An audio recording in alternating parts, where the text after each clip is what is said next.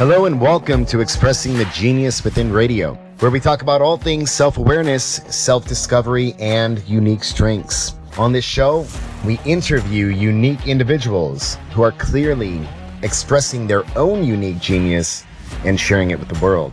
Self-awareness is a very funny thing. In Sanskrit, there's a phrase called neti neti. It means not this, not this. Most of us stumble through life finding ourselves, if at all, through a process of negation or learning what we are not through experience. This takes a very long time and is often far more painful than it has to be. Rather than stumbling, falling, and failing your way to self-awareness, although there is value in that, and it's actually how I became obsessed with it all in the first place, there are better ways, less painful ways. Our goal here is to highlight those individuals who are expressing their own unique genius, who have found it, and we want to motivate you to follow your soul's purpose and find your own unique genius so you can express it and share it with the world. I hope you enjoy the show. All right, welcome everybody to another episode of Expressing the Genius Within Radio. Today I have a special guest. I've read two of his best-selling books, Hooked and Indistractable. The author is Nir Eyal. Nir, go ahead and introduce yourself to the group.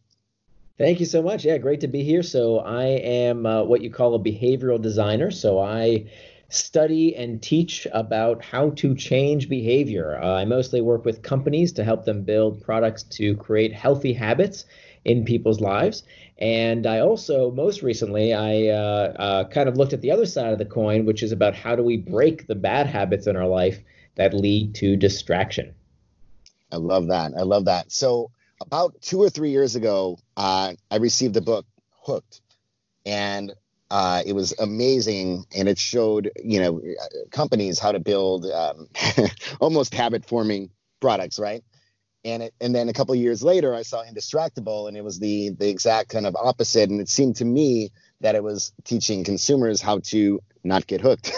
Was there any kind of remorse in understanding the underlying dynamics of getting people hooked, and then coming back to say, okay, well, we are distracted now by some of these products. Maybe I need to kind of arm the other side. Was that part of your thought process there? No. It's different products. So, we use Hooked in order to build healthy habits in people's lives. So some good examples. So Fitbod used the Hooked model to get people hooked to exercise. Kahoot, the world's largest educational company, started by using the Hooked model to get kids hooked onto education. My clients have included the New York Times, who I've helped get people hooked to interacting with current affairs. So what we're talking about here is using the same tactics that the gaming companies and Facebook and YouTube use to get you hooked, so that we can democratize these techniques and so that all sorts of businesses can use these same tactics for good, right? My book came out in 2014.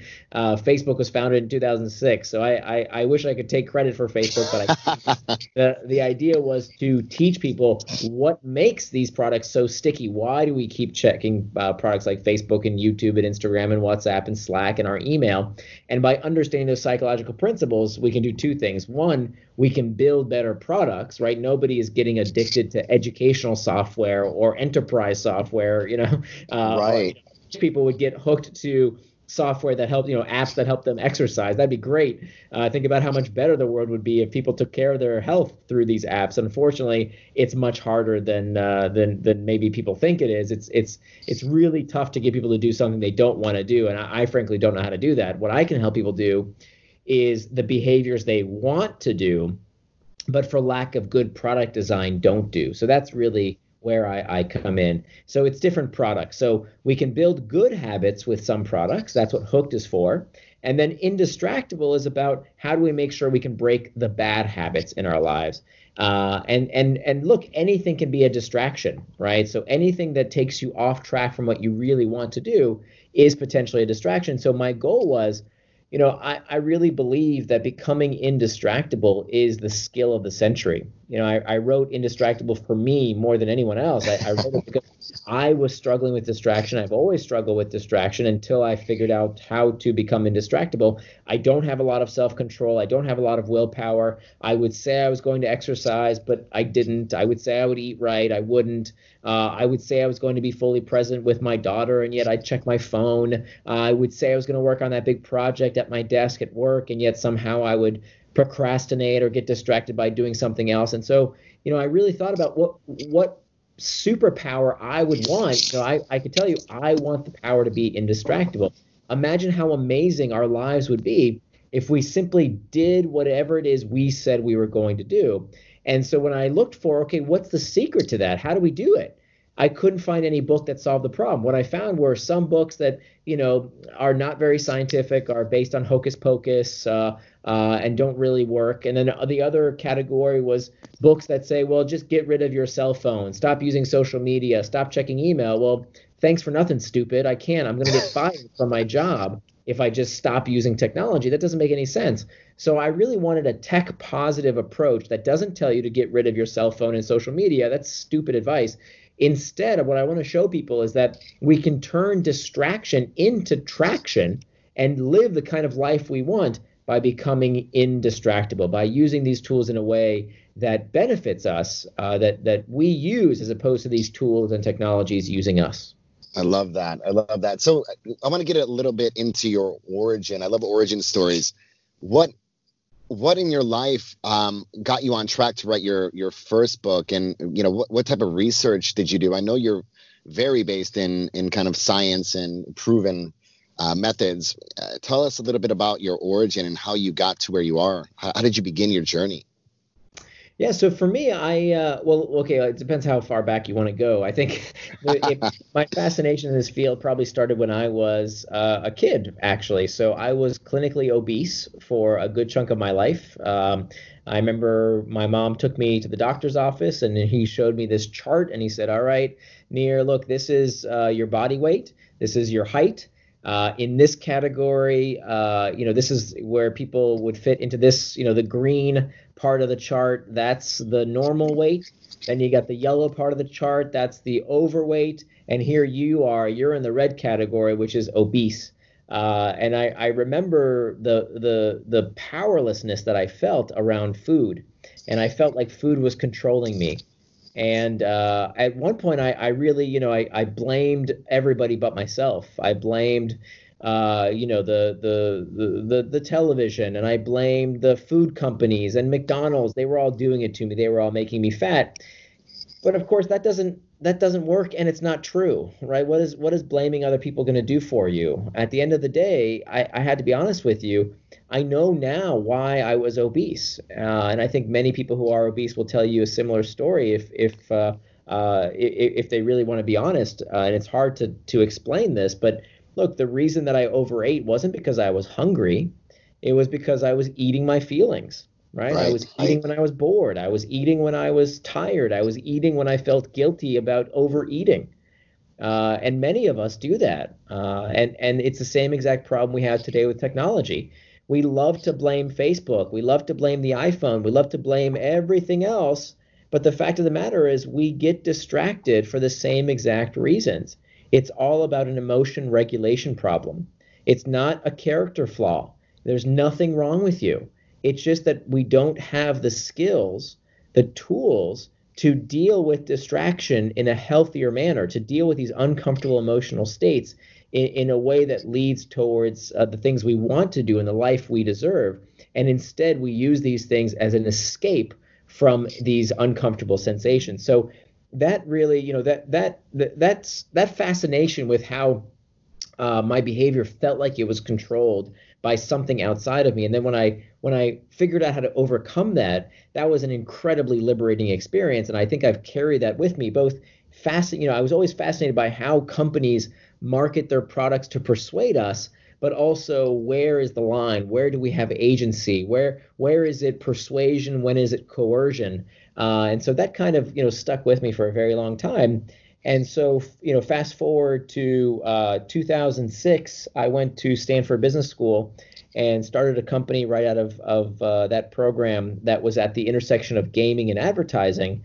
And this was when, Facebook was just hitting its stride. And I heard Mark Zuckerberg come speak at the Stanford Graduate School of Business. And I was really fascinated by how these products were so good at changing human behavior. And I thought, wow, this is amazing. Like, what if we could use what makes video games and social media so sticky to help people change their lives for good? Why can't we use that same power?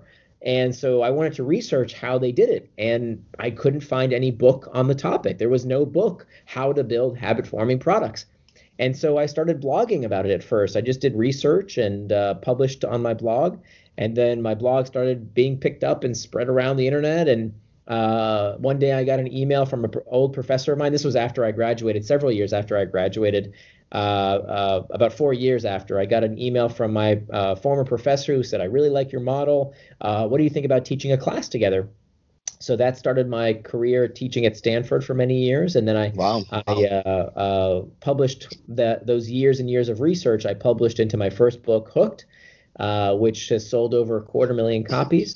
And then 5 years later, I published this next book, Indistractable, which utilizes a lot of the same research. And I think I'm in a really good vantage point to be credible on this topic because, I know distraction's Achilles heel, right? I know how these products are designed. I know how they're built. And I can teach people how to overcome them and how to use them in a way that serves us as opposed to us feeling like we are serving them. I love that. So, of course, we want everyone to read Indistractable, but I want to touch upon some of the things that I implemented from the book that made immediate impacts for myself. One was, creating time blocks, which is amazing. Two was the recommendation of SaneBox. It was literally, even it's not a product that you built, but it helps in the cause. And it's amazing how little relevant and useful emails that you get once you begin filtering out all of the spam, right? Yeah. And for me, it was incredible. And then the third thing, obviously, was notifications on the phone and the computer. It's, explaining this to people who haven't read Indistractable, when you're working and you get a little notification, even if you don't look at it directly, but you kind of see it from the side eye of your phone, it go off, you get distracted. Can you walk our listeners through that process and dive into like how long it takes you to get back on track once you've been distracted? Yeah, so let's start with what does that term even mean, right? Let's make sure we are all on the same page in terms of what is distraction. I think this is a really important distinction. If you ask most people what's the opposite of distraction, they'll tell you it's focus. Right. But that's not actually true. That the opposite of distraction is not focus. The opposite of distraction is traction. That both words come from the same Latin root, trahare, which means to pull. And they both words end in the same 6 letters, A-C-T-I-O-N, that spells action. So traction, by definition, is any action that pulls you towards what you want to do, things that you do with intent, things that help you live out your values and be the kind of person you want to become. The opposite of traction is distraction. Any action that pulls you away from what you plan to do, that pulls you away from your values, that keeps you from becoming the kind of person you can become. So this is a really important dichotomy because any action can be either traction or distraction. So, let me give you an example of something that used to get me all the time. Back to your example of, you get a little notification on your phone or you get a little beep on your screen or an icon. And many times we think to ourselves, well, that's something productive, right? I'm getting this email notification. I got to check email at some point, so let me just check it real quick. But people don't realize that is the most pernicious form of distraction. It's the distraction that tricks you into prioritizing the urgent at the expense of the important. And if you want to stay on the treadmill of life, and never moving forward, it's called the Red Queen effect, running faster and faster and getting nowhere. Give in to distractions. Do that. Check that email. Because it turns out the people who achieve their lifelong goals, the people who get ahead, the people who do better than most, the people who are happier in life, have greater psychological well-being, greater physical health, These are the people who are able to put distractions in their place. They are able to control their attention and therefore choose their life. Because, when you sit down at your desk and you say, okay, I'm going to work on that big project. I really need to finish that thing that I've been delaying. I need to really sit down and do my work here. But let me just check email real quick. You have allowed distraction to trick you. And people don't realize that. They think, well, okay, that's kind of a productive thing to do. But it's the worst form of distraction. If you sat down at your desk and you start playing Candy Crush, well, that's kind of obviously a distraction, right? Everybody knows you're slacking off if you're, checking Facebook at work. But I would argue it is just as much of a distraction to check email or to do that task that you didn't plan to do that quick to do on your to-do list, if that's not what you plan to do. So anything that is not what you plan to do is distraction. And conversely, everything you do plan to do is traction. So as I said earlier, I don't buy this ridiculous narrative that you see these clickbaity headlines in the media all the time about how technology is addicting you. Technology is hijacking your brain. It's manipulating everybody. It is rubbish. The science doesn't prove it. It's just not true, and it's not helpful. And frankly, I'm tired of these professors who don't even have a social media account telling people to, stop checking email, stop checking social media, because you'll get fired. It's just stupid advice. And so instead, we need to realize that there's no moral hierarchy here, that anything you plan to do it, enjoy it, whether that's going on Facebook or Instagram or watching a YouTube video or Netflix. It's all great. There's nothing wrong with any of these technologies if you use them on your schedule, not the tech companies. And that's the really important distinction between traction and distraction. It's intent. But here's the thing. You mentioned time boxing as one of the things you took away from the book. You cannot call something a distraction if you don't know what it distracted you from. Okay, let me say that again. I don't want to hear anyone whining like I used to whine about, oh, the world is so distracting these days, and look what's going on in the news, and my boss wants this, and my kids want that. I can't concentrate, I can't focus, I'm constantly distracted. Well, but what's on your calendar? If you've got a bunch of white space in your day, I don't want to hear it, because everything is a distraction if you don't know what you got distracted from. So this is why we have to use this technique of time boxing, which is where we plan out what we want to do with our time. And this isn't a technique I made up. This has actually been validated in thousands of peer-reviewed studies. The idea here, it's called making an implementation intention, which is just a fancy way of saying planning out what you're going to do and when you're going to do it. And so that simple tactic has been shown to be incredibly effective. And I'm not just talking about, the boring work stuff.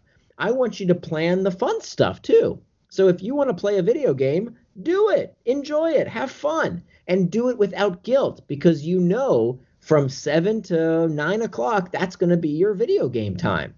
But by planning ahead, we're not using it as a distraction. We're not using it to take our mind off of our troubles, to escape our heads. No, we're using it because that's what we plan to do with our time. So we're actually turning distraction into traction by planning out when we are going to do that activity. I love that. And that, again, allows you to be fully present for whatever you're doing, even if it's playing video games, right? So you don't feel guilty about what you're not doing because something's scheduled, whether it's productivity or family time. That was a big game changer for me. So I really appreciate that. And it allowed me to understand how many hours and minutes a day were just completely wasted, right? You just think about, if you sleep 8 hours a day and you work 8 hours a day, you look at that 8 hours of work and you're probably really only working about 3 or 4 if you're deliberate with what you're doing. The 8 is kind of the padding of, I just want to look like I'm busy and working or kind of filling my time, right? It's true. What I realized, it's between activities when you're just trying to figure out, wait, what do I do next? And the problem is, if you don't decide in advance, you know what you're going to do next. You'll just check Instagram for a quick sec, or you'll just check email for a quick minute, and you don't do the stuff that's actually important for you to do. Right, and you revert back to your, your hardwiring, your old habits and patterns, right? Right, that's exactly right. The unconscious. So let's talk a little bit about, we've kind of hit the head on personal accountability. So not blaming technology companies, not blaming, if we're talking about, weight loss, not blaming fast food companies, because we all have the choice and we can all be a bit more mindful. Do you think, our Western world is at a bit of a disadvantage because we're not necessarily given the tools for mindfulness from an early age? Well, I don't know if, mindfulness is one potential solution. I think it's a little bit oversold, to be honest. Mindfulness is great for some things, but sometimes you have to get off your butt and fix the problem. We can't mindful and meditate our problems away. Now, I'm not dissing it. It's wonderful if you can do it. And if it works for you, you should absolutely do it. And there are some problems that can only be fixed through conscious attention. So I'm not anti. What I'm anti is people who think it's the panacea for everything. It's a tool in your toolkit, but there's lots of other solutions, principally fixing the source of the discomfort, right? Being mindful about how I was overeating wasn't fixing the fact that I was lonely, right? Wasn't fixing the fact that I couldn't deal with my guilt and shame. Mindfulness wouldn't fix that for me. I had to fix the problem. And so we need to understand the difference between when we should act and when there are things that we cannot change, when there are sensations that we need to learn how to respond to in a healthful manner. You see, most people, when it comes to distraction, they fall into two categories. I call them the blamers and the shamers. The blamers, they say, oh, it's this thing that did it to me. It's the iPhone, it's Facebook, I hear this a lot these days. It's the modern world these days, right? That's what's doing it to me. But of course, that's futile. You can't do anything about that stuff. What are we going to hop into a time machine and go back to some fictional good old days? There were never good old days. People have always been complaining about distraction all the way back to Plato. 2,500 years ago, Plato, the philosopher, talked about how distracting the world is these days. So there's never been a time when the world wasn't distracted. People have always been distracted by one thing or another. So blaming is not useful. The other extreme is the shamer. The shamer doesn't blame things outside themselves. They shame themselves. They tell themselves, and this is very, very common, they tell themselves, there I go again. I always do this. I have a short attention span. There must be something wrong with me. And so they take it inside. They shame themselves. And of course, the irony here is that shame is a very uncomfortable internal trigger. It makes us feel horrible. And what do we do when we feel horrible? We look for something to relieve that discomfort. And guess what we use to relieve that discomfort? More distraction to take our mind off of those uncomfortable sensations. So that doesn't work either. So we don't want to be a blamer. We don't want to be a shamer. We want to be what we call a claimer. A claimer claims responsibility not for how they feel. Okay, this is super important. Many people don't realize this. You have no control over how you feel. You do not control your urges, okay? That is outside of your control. Asking someone to control their feelings is like asking someone to control the urge to sneeze. You can't do it. Once you feel the urge to sneeze, it's too late. You didn't ask to feel the urge to sneeze. It's just something that happens. The question is, how do you respond to that urge, right? What do you do in response to that feeling? If you feel the urge to sneeze, do you sneeze all over everyone and get them sick? Or do you get a handkerchief and cover your face? Well, of course, the responsible thing to do, hence how we respond to these sensations, is to make sure we have steps to make sure that we do helpful things as opposed to hurtful things. So the same goes with these emotions.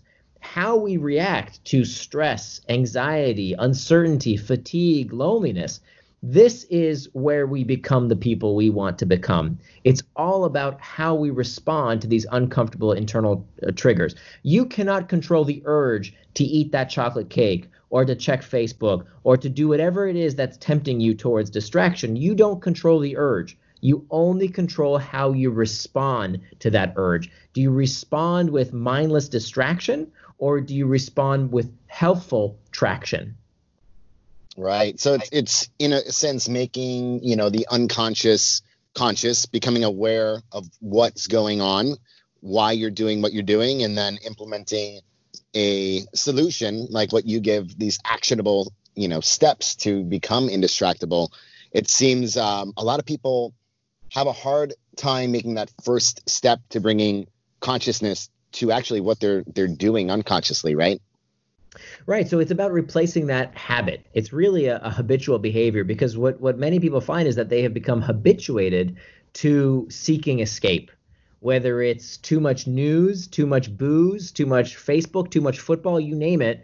We look we look habitually for something to alleviate our discomfort. We got to remember all human behavior, everything you do, it's not about the pursuit of pleasure. It's not about carrots and sticks. That actually turns out not to be true. Neurologically, everything you do is about the need to escape discomfort. This is called the homeostatic response, and it's very important to understand because everything you do is about a desire to escape discomfort, and that includes our psychological as well as physiological sensations. This is called the homeostatic response. So if you think about it, why are we, when we're feeling lonely, we check Facebook.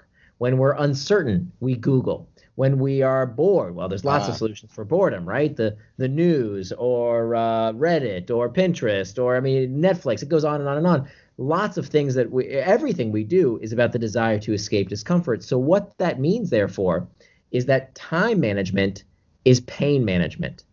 And so we have to understand this fact that time management is pain management because no life hacks, no productivity techniques, none of that stuff works unless first and foremost we understand how to deal with these internal triggers in a way that leads us towards traction rather than distraction.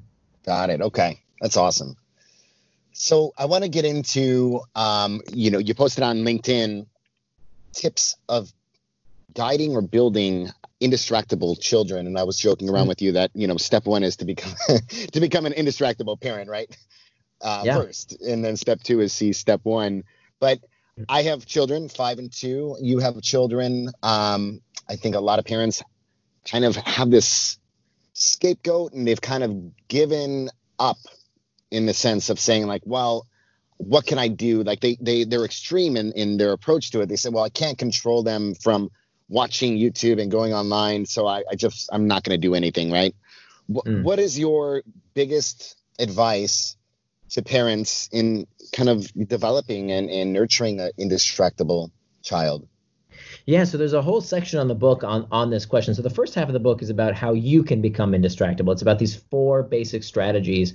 I've really done a ton of research to have the most science-backed, peer-reviewed studies. This is not, my personal techniques. This is all peer-reviewed journal studies. There's 30 pages of citations, and that's the first half of the book, stuff you can do for yourself. The second half of the book is about the various environments and people that we interact with, because you might be indistractable, but what if your boss keeps distracting you? What if your kids are distracted or distracting you? What if your spouse or your relationships, your friends are distracting you? How do we help those people and so that we can help ourselves and live the kind of lives we really want? And so that's what the second half of the book covers. And so this section on raising indistractable kids is incredibly important. I have an 11-year-old little girl, and this is I think incredibly important because if you think the world is distracting now, just wait a few years. The world is only going to become a more distracting place in the years to come. And so that means it is critical to teach our kids how to become indistractable. And it is without question now that conscientiousness, which is one of the 5 big personality traits, so we call them the big 5 in psychology, and conscientiousness, this ability to follow through, self-control, is the greatest predictor that we know of, more than socioeconomic conditions, more than race, more than intelligence, higher than intelligence. It's about 3 times better predictor than IQ for someone's future life, how much money they earn, how happy they are, their sense of well-being. All of this goes back to conscientiousness, this ability to do what we say we're going to do. So this is no joke. Teaching your kids to become indistractable is the most important skill you can teach them because, again, it's a macro skill.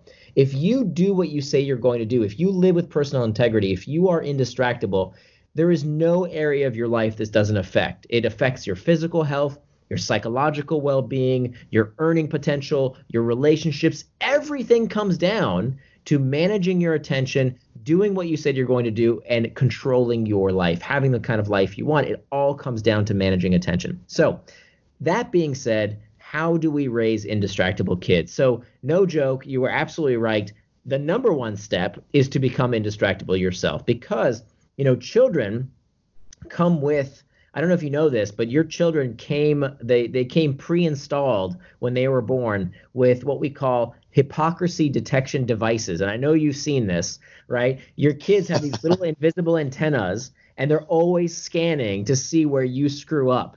And they love to call you out. I know my daughter does. If I mess up, she loves to call me out, because we can't be hypocrites, right? If we say to do one thing, you can't tell your kid, stop playing Fortnite while you're checking Facebook. It doesn't work that way. And so we have to become indistractable ourselves. The next step is to follow the 4 strategies that I outline in Indistractable, the same 4 strategies that we would follow for ourselves. We have to teach our kids how to become indistractable. And those 4 steps, number 1 is mastering the internal triggers, which we talked about earlier, those uncomfortable emotional states. So we have to figure out what is driving our kids to overuse technology. And let me get back to this, because this is a deeper point. Many parents think it's the technology doing it, but in fact, we have to ask ourselves, well, what is it about the technology? Why are kids overusing? It's called the needs displacement hypothesis. What is it they're looking for that they're not getting offline, that they're looking for online? So we'll get back to that in a minute. The next 3 steps, step number 2 is about making time for traction. So this is about involving your kids in setting a schedule, especially for kids today who are homeschooled during the quarantine period. Having a schedule that they help, not that is imposed upon them, but that they help construct for themselves, which includes time for fun, right? If your kid wants to play video games, that's fine. But let's schedule that time and involve them in how much time they want. So, for example, in my family, when my daughter was just 5 years old, we sat down with her and we said, look, by the way, when she was only 2, some of her first words were iPad time, iPad time. And this was incredibly annoying. And she was overdoing it at one point. So we sat down with her and we said, okay, look, honey, the cost of using too much screen time is an opportunity cost. Because remember, we don't want to scare the hell out of our kids. We want our kids to be comfortable with technology. Their future jobs depend on it. So we don't want to tell them that, oh, it's melting your brain, it's bad for you. That's stupid, and it's not true.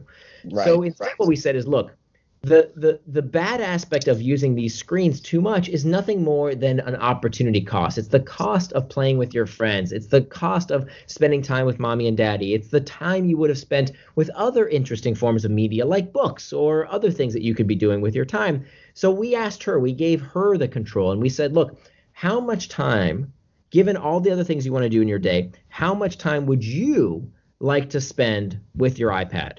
And I thought she was going to say all day, but here's what she said. After we had this discussion about, what other things you'd like to do in your day, she said, well, how about 2 episodes?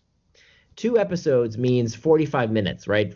She's talking about 2 Netflix episodes of an age-appropriate kids show. I got no problem with that. In fact, there's been 0 studies, that show that 2 hours or less of age-appropriate screen time has any negative effects. So 45 minutes is just fine by me. But then I said, okay, that's fine. But how will you make sure that you follow your own rules around those 45 minutes? Because if you don't follow that rule, then we're going to need to have another discussion. So I put the agency in her hands. I gave her the control. And here's what she said. She said, well, at the time we had this microwave that was below our countertop.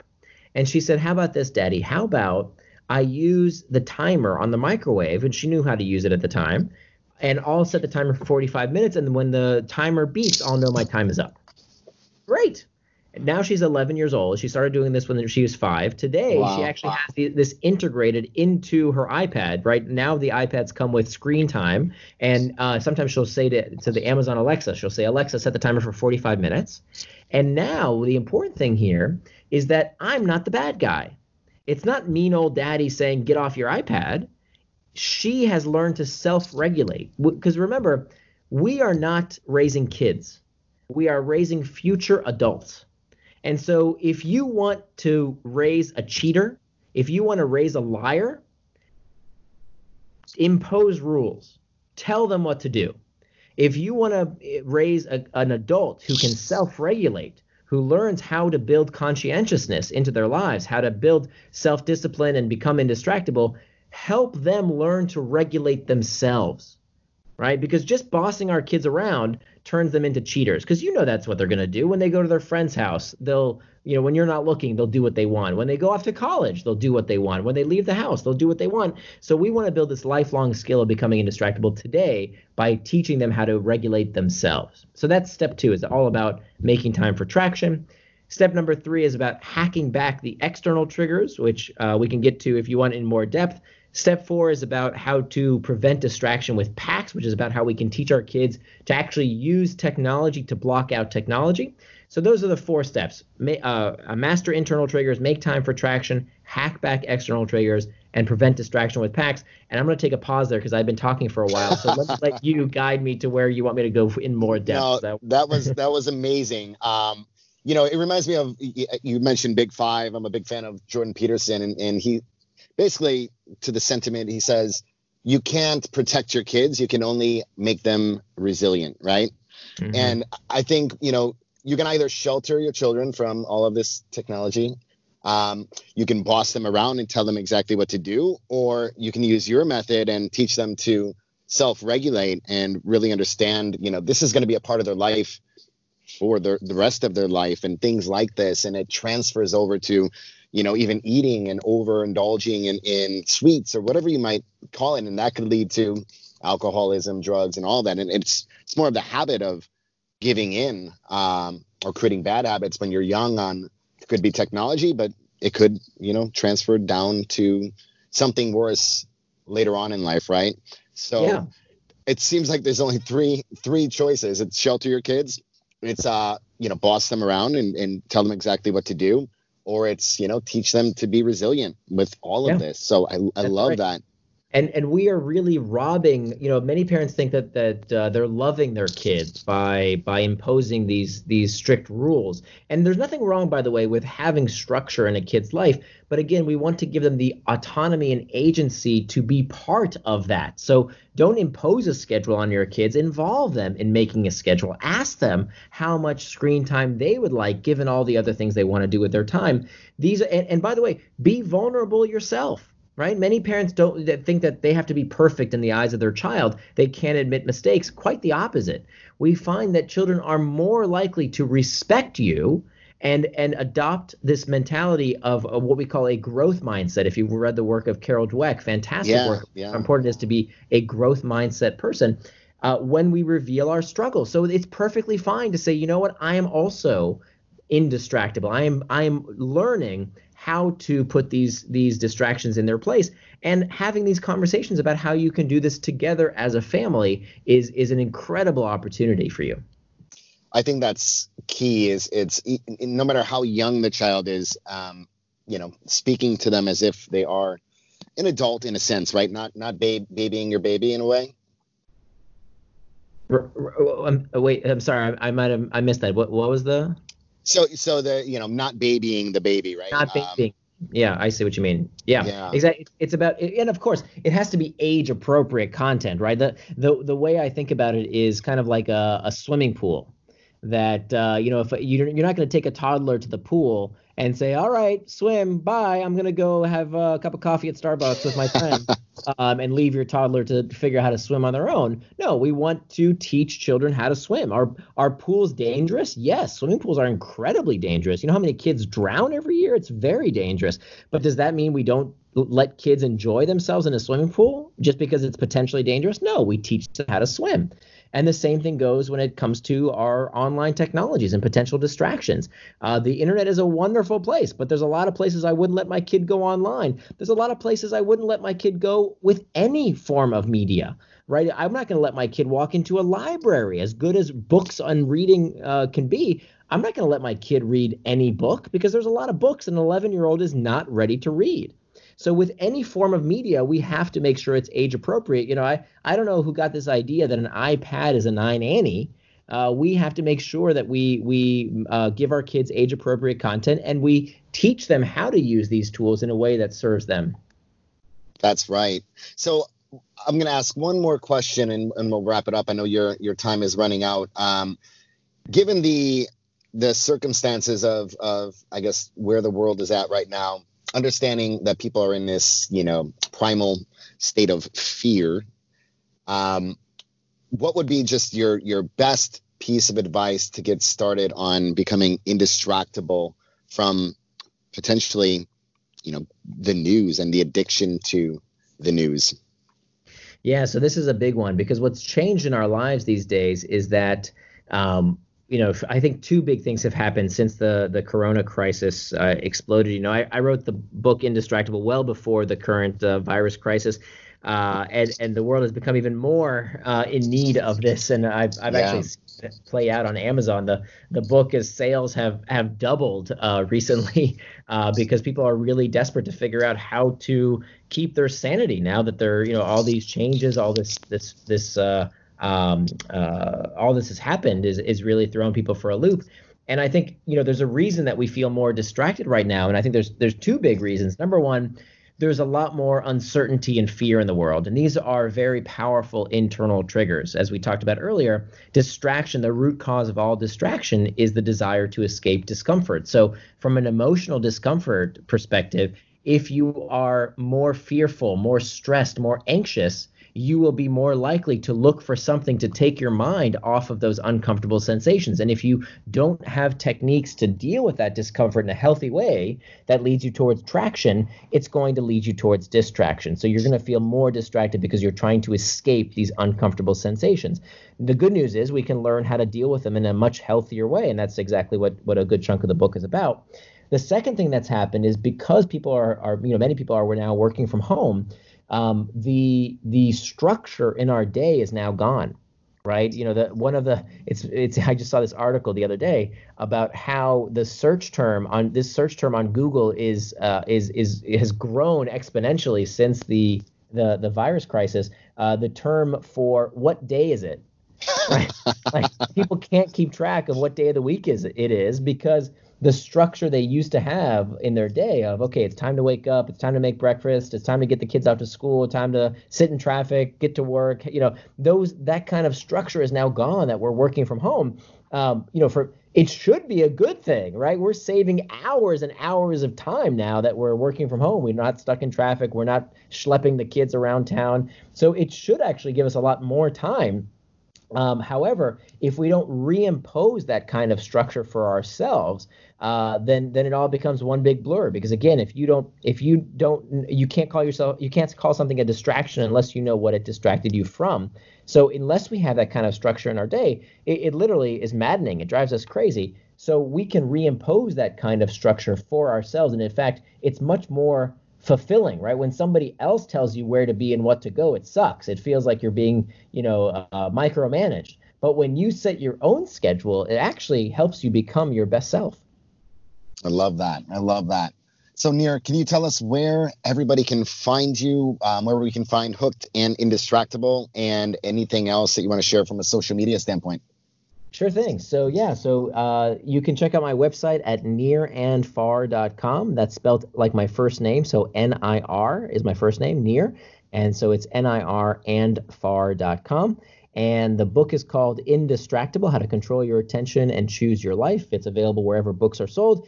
And if you go to indistractable.com, there's actually an 80-page workbook there that's complimentary, as well as a bunch of other resources that you can get there as well. So check that out.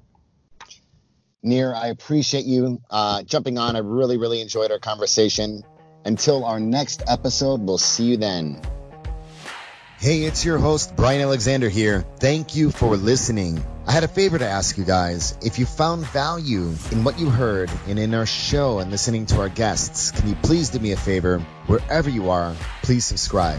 Second favor is, if you liked it, please share it. That's how we get the word out. And thirdly, if you know someone that would be a great guest, including yourself, please send me an email. It's brian@expressingthegeniuswithin.com. Lastly, if you want to connect, chat, idea storm, or anything in that arena, I love talking to our guests. I love learning. I love collaborating. Please reach out to me, the same email, brian@expressingthegeniuswithin.com. And lastly, go ahead and take that free predictive index. behavioral assessment on expressingthegeniuswithin.com to learn a little bit more about yourself. What this measures is your drives and the needs and behaviors associated with those drives. Can't wait to hear from you guys. Thanks so much, and we'll talk to you soon.